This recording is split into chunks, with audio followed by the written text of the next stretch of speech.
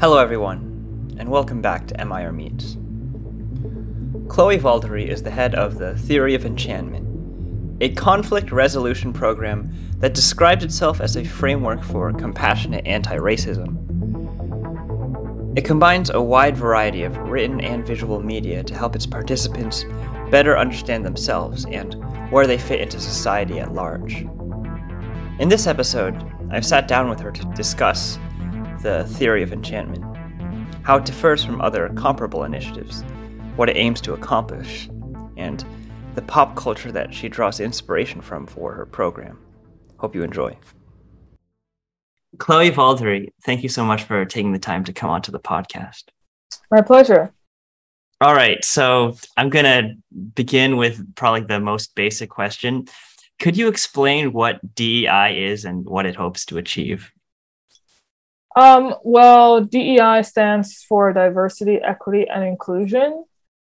Broadly speaking, that's an anti-racism sort of set of trainings that are introduced into the corporate world, introduced into nonprofit spaces in an attempt to create a better society, a society where people are not mistreated because of skin color or any other sort of immutable characteristic they may have.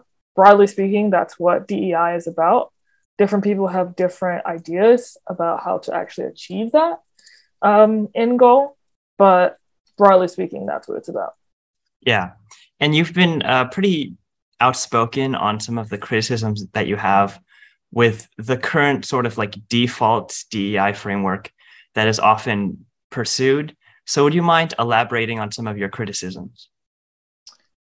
I can try. I think that in 2020, two of the main, I don't know if arbiters is the right word, but I'll go with that. Two of the main arbiters of DEI were Ibram Kendi and Robin DiAngelo. Their books, How to Be an Anti-Racist and White Fragility, respectively, were sort of hot on the market. This followed after the murder of George Floyd and the subsequent rise in protests that were spurred by the Black Lives Matter movement. And so these two individuals wrote particular books arguing, on the one hand, that in Ibram Kendi's case, in order to sort of overcome discrimination, you have to discriminate in an anti-racist way. And in Robin DiAngelo's case, arguing that white people are, by definition, by default, fragile. They can't sort of handle a conversation on race. And if they disagree with anything that a Black person says about race, then they are demonstrating their fragility, which they have inexorably as a white person.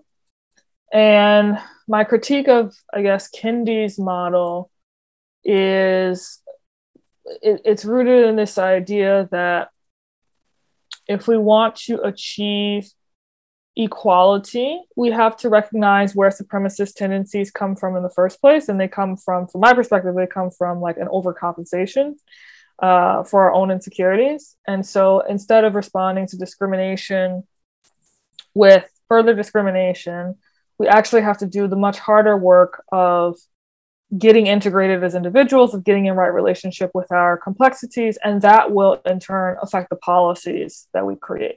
So Kendi was sort of speaking on a policy level, whereas I'm speaking on a psychological level, but I think that the psychological level informs the policies that we create as a society. And my critique to Robin DiAngelo is that she's still caricaturing and stereotyping people based upon skin color, which is precisely what we are trying to stop doing. So, yeah. Cool. And you've often repeated many times, for example, in your guest appearance on The Good Fight with Yasha Monk, that bigotry and prejudice are often a product of insecurity. Mm-hmm. So I guess I have two questions from that. One is, would you mind elaborating on the way that they're formed from insecurity? And my second question is, do you think insecurity has the potential to beget insecurity? Like, for example, if my insecurity causes me to become bigoted against other people, do you think that those other people might end up becoming insecure as well as a result of my own prejudice? So I'll try to answer the second question first. Yes, it's like we as human beings, we imitate each other.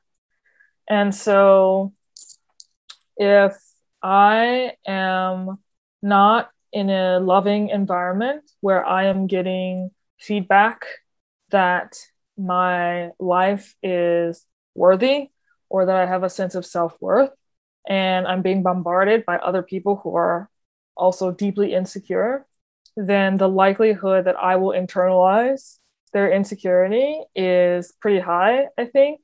One of the beauties of the civil rights movement was that it took place, it was really sort of, I think, spearheaded in the South to a large degree. And African American culture in the South, despite its being persecuted by Jim Crow laws and the very legalistic framework of just disenfranchisement. Despite that being a factor, there was another factor that was sort of contrary to that, which was the strength of the sense of self-worth that actually existed within the African American community. And that is what gave people the sense to fight for their rights in the first place.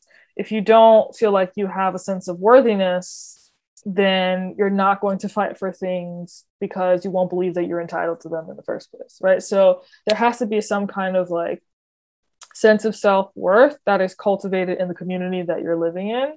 Otherwise, you will be likely to internalize that insecurity that other people are sort of pushing onto you. And then in terms of your first question, how does it work? If I am feeling secure within myself, I won't feel the need to tear other people down in order to feel good about myself. Right. And so that's why I say it comes from a sense of insecurity for which I am overcompensating. Like if I'm content in my being, if I'm, chill in who I am and with who I am, I won't feel the need to sort of do this external outward attack on someone else, because the reason why I'm doing that is so I can feel secure. Right. And so if you trace it back, that's what I mean when I say it's insecurity at the heart of it. And so supremacy is it's a kind of a facade in the sense that the supremacist who projects that sort of persona, if you peel back the mask, what's actually behind it is a deep sense of worthlessness that has to be addressed. Yeah, so the goal is to get to the point where you don't feel like you need to like attack these things or sort of constantly put others down in that way, if that makes sense. Yeah. So there was one quote that you wrote that I thought was kind of interesting, so I'm going to quote it right now. Okay. It is the African American tradition to use soul power to wage a war of unconditional love against hatred, discord, and bigotry. This is my birthright. If you are an American, regardless of where you come from, it is your birthright too. So I thought that was kind of interesting. So there's one aspect of that I would like to push on a little bit. Do you think that there are times throughout history where, like, when it comes to African Americans waging wars of love against bigotry, would you consider it reasonable to say that there are often times where like they try to do that and they try to like wage war against bigotry with love, but like their attempts at like being conciliatory were still treated as hostile provocation anyway, because they couldn't successfully get through to the people on top, the people in power, who still had that insecurity that they themselves didn't want to address? Yes, to answer your question, there's no guarantee that if you take up the strategy that I am suggesting, that people will conform to your vision of society. Dr. King was very unpopular when he was alive. But I personally would rather be content internally and magnanimous internally and not hateful, because I think hatefulness is its own kind of prison. So I personally would rather commit to the practice of love rather than become imprisoned by a framework of hate. Because regardless of whether or not it works, being driven by hatred is still a form of slavery. So, Yeah. sort of separating it out from the outcome on one level, right? Because there's many outcomes, right? Like on one level, you could imagine a situation where societally the people on top don't concede anything and continue to perpetuate injustice. And you could say, in that context, well, you waged war with love and it didn't work, or didn't work with as much impact as you thought it would have, and so you lost. I think that's a societal level analysis, and that's a fair analysis. It's not that it's not true, but I think that on another level, and at the same time on another level, the person or the group of people who are choosing to show up in the world in such a way that they're not clinging to the need to hate their fellow man in order to have a sense of inner security are free in a way that the person or the group of people who are persecuting them are not. And it requires a level of analysis that goes beyond the purely materialistic analysis to get to that, to arrive at that point and to arrive at that conclusion. Yeah. So like when it comes to waging war against bigotry with love, it might not help on a societal level. It might not do enough on a macro level, but you should still do it because it's good for your soul. Essentially. And I do ultimately think that if everyone was doing it, it would change the society. But that's, or like if even like 15% of people in the world were doing it, I'm pretty sure it would change society. 15% is very large. Yeah. Yeah. That's a lot of people. And again, as human beings, we imitate each other. So who can say for sure how that would transform society? I don't want to like say that it's a lost cause, but I don't think that has ever been a popular thing that has been taken up by quote unquote the masses as a practice. Yeah. But do you ever think that like some of that might be like present in the present day? Like there are some times where, like, do you think that there are still times in the present where someone might try to like wage war against bigotry with love, but is still like slapped away and treated as hostile by people in power that are insecure? Yeah, I mean, I'm sure that happens all the time. I'm seeing sort of inner wars happening on the right, for example, in right-wing political spaces where you have someone who's conservative and doesn't adhere to the sort of ideology of Donald Trump and is very much like character matters, and they will be critiqued and really like very nastily critiqued by people who will essentially advance the position that the only thing that matters is power. Right? Yeah. The only thing that matters is getting control of the government, and who cares about character? So yeah, I think I certainly see that in that particular context, and I think that's a natural thing that happens in human affairs, not just in the political landscape. Yeah. All right. So I'm going to switch gears a little bit and talk about pop culture. Sure. Because you're like, so I guess first question, just as explanation, could you elaborate a little bit on how like your theory of enchantment often tries to use pop culture to like allow people to see themselves in it? Yeah, so we use pop culture as like source material to help people embody the three principles of the theory of enchantment, which are treat people like human beings, not political abstractions, criticize to uplift and empower, never to tear down or destroy, and then try to root everything you do in love and compassion. So we might deploy pop culture as a way to get people to start really understanding what we mean by treat people like human beings. So like we'll say, like, what does it mean to be a human being in the first place? And then we might look at hip hop as a canon, and we might look at Kendrick Lamar, when he says, "I got power, poison, pain, and joy inside my DNA," as a meditation on what it means to be a human being, and as an invitation to the participants in our workshops to ask themselves what it means to be human. We might sort of use, trying to think of something to reference for the second principle.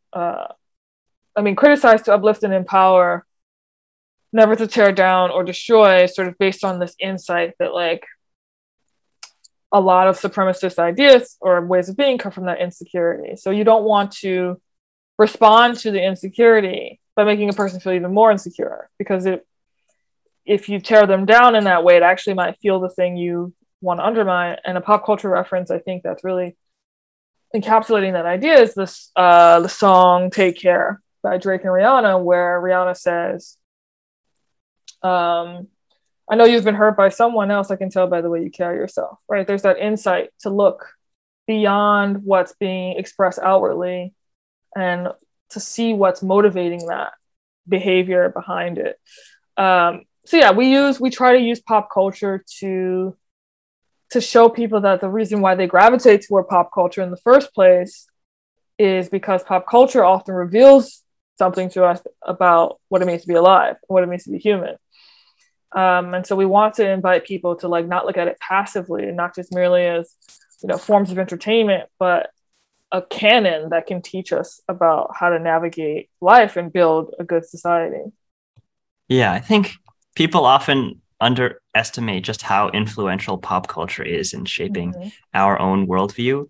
But to what extent do you think that like pop culture has the potential to like tear people down and make people feel lesser? It's like, I don't know if you've seen the movie Everything Everywhere All at Once. I love that movie. Highly recommend it for those of you who haven't seen it. But it's like, it's like everything contains everything, which is actually a part of the first principle. It's like, what does it mean to be a human being? It's complex, right?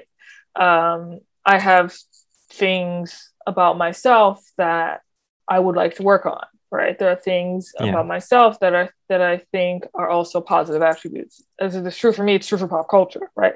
On an even greater scale. So, like, take Nike for example. Nike is, I think, a company whose ethos speaks to something deep and abiding about the human condition. We sort of like want to always overcome the obstacles in front of us, and Nike, this idea of like just do it, is like telling us that we can overcome with work and stamina and all these things, with resilience, we can just do it and overcome the obstacles that we have in front of us. At the same time, Nike is like the ethos became so popular and so ubiquitous around the globe that it can sort of bleed into sort of hyper materialistic experience of identity, where your identity becomes dependent upon like how many tennis shoes do you own, right? How many Air Jordan pairs do you own? And so there's always that yin and yang that's a part of the fabric of reality itself, and that's inescapable. Yeah, it's like that dichotomy of good and bad is very hard to avoid. It's impossible to avoid because the one depends upon the other. Yeah, but like, does that ever mean that like maybe there's like a small possibility that some of the pop culture that you try to endorse in your own program, it might have a lot of good, but it might still have some remnants of problematic aspects in other areas, where like some pop culture, like it can simultaneously be uplifting and like tearing people down at the same time, where it contains some aspects that have very positive influences and some aspects that might be negative?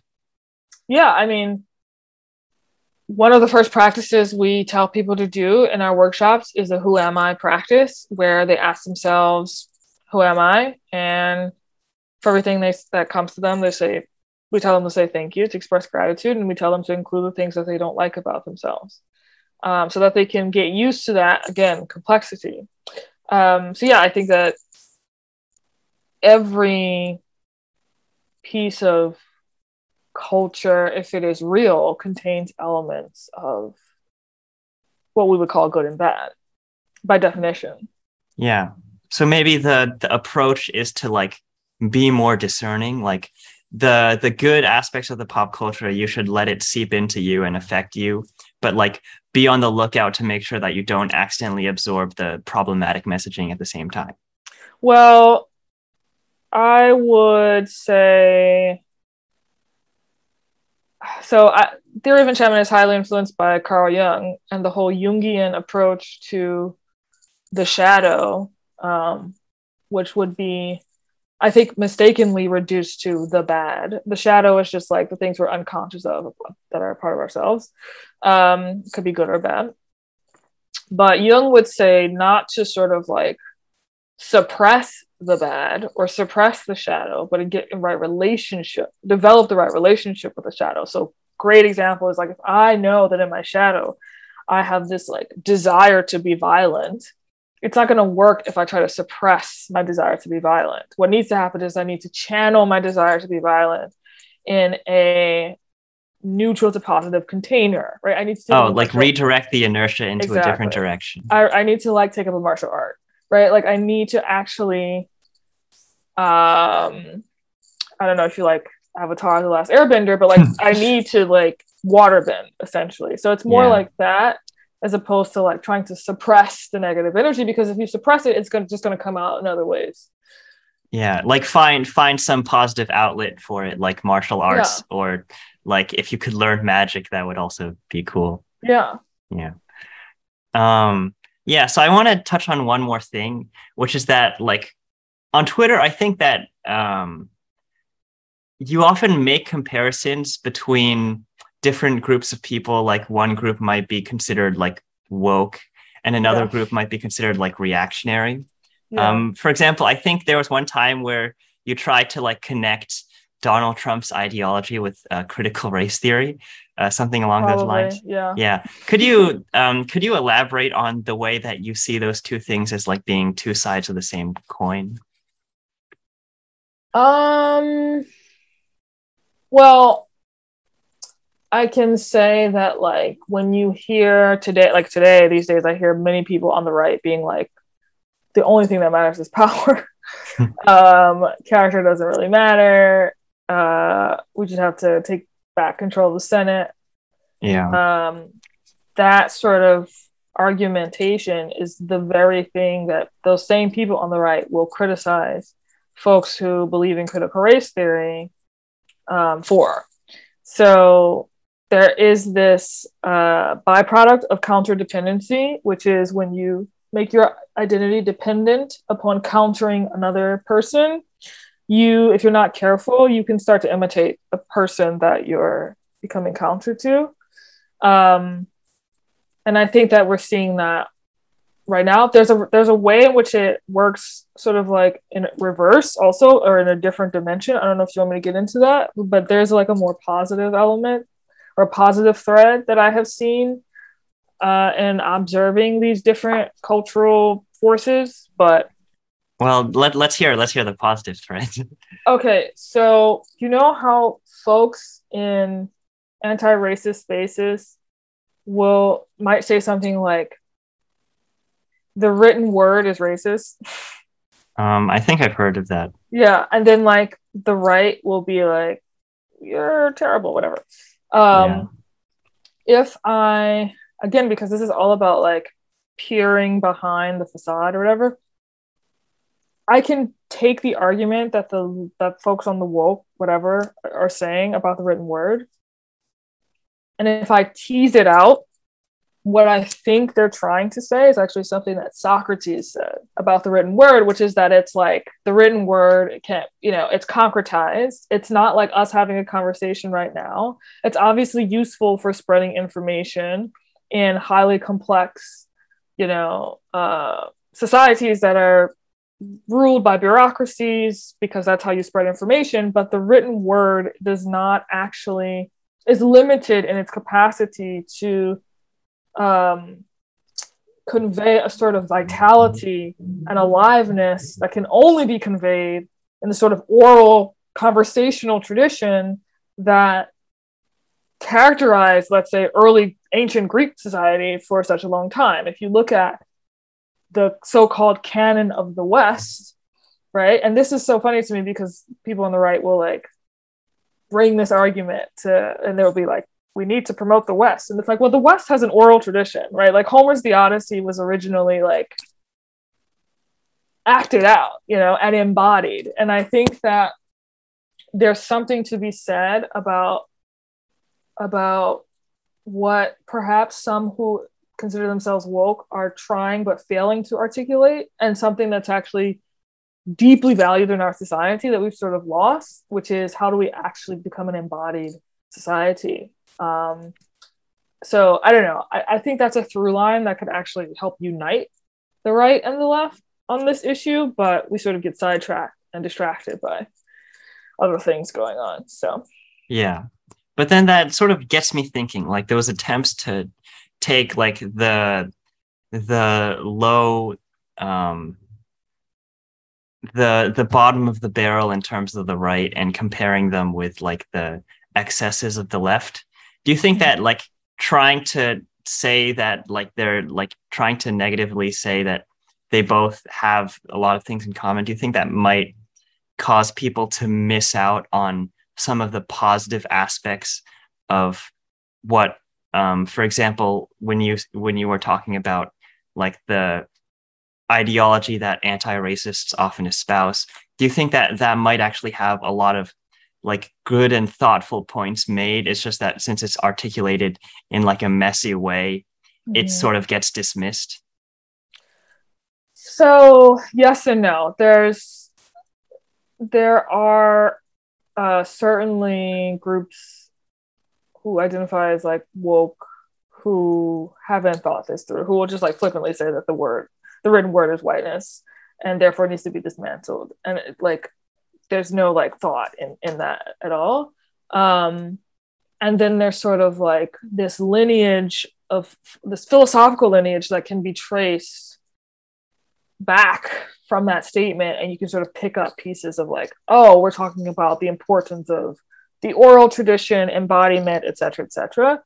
So I would say like I would split the difference between what I'm saying and what you're saying. But yeah, it's like easy to dismiss what your opponent is saying if your identity is like dependent upon defeating them. And this is actually where Nike can become like it's like the other side of Nike, right? Because Nike means victory. It's like the goddess of victory, right? But if your entire framework is my identity is dependent upon getting victory over my opponent, then that can become parasitic, actually.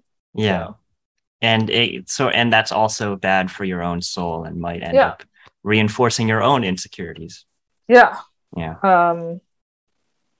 Yeah, because I'm reading this, I'm studying like, I'm probably going to mispronounce this, but I'm studying Vajrayana Buddhism, which is just like blowing my mind and has a lot to say about this. So about like how we constantly grasp for reference points to validate our existence, and how really like the ultimate security is insecurity. Like everything is alive and present and spontaneous in this moment right now. And we forget that. And in doing so, we become more liable to like, I don't know, like become pathological in our relationship with insecurity. Yeah. All right. Chloe Valdary, thank you. Okay. Great light note to end on. Yes. Yeah, very, very light. Thank you so much for taking the time to come onto the podcast. This was a pleasure. My pleasure. Thank you for having me, Andrew. Thank you for listening. If you like the episode, make sure to follow us on Spotify, Podbean, or wherever you listen to your podcasts. Until next time, goodbye.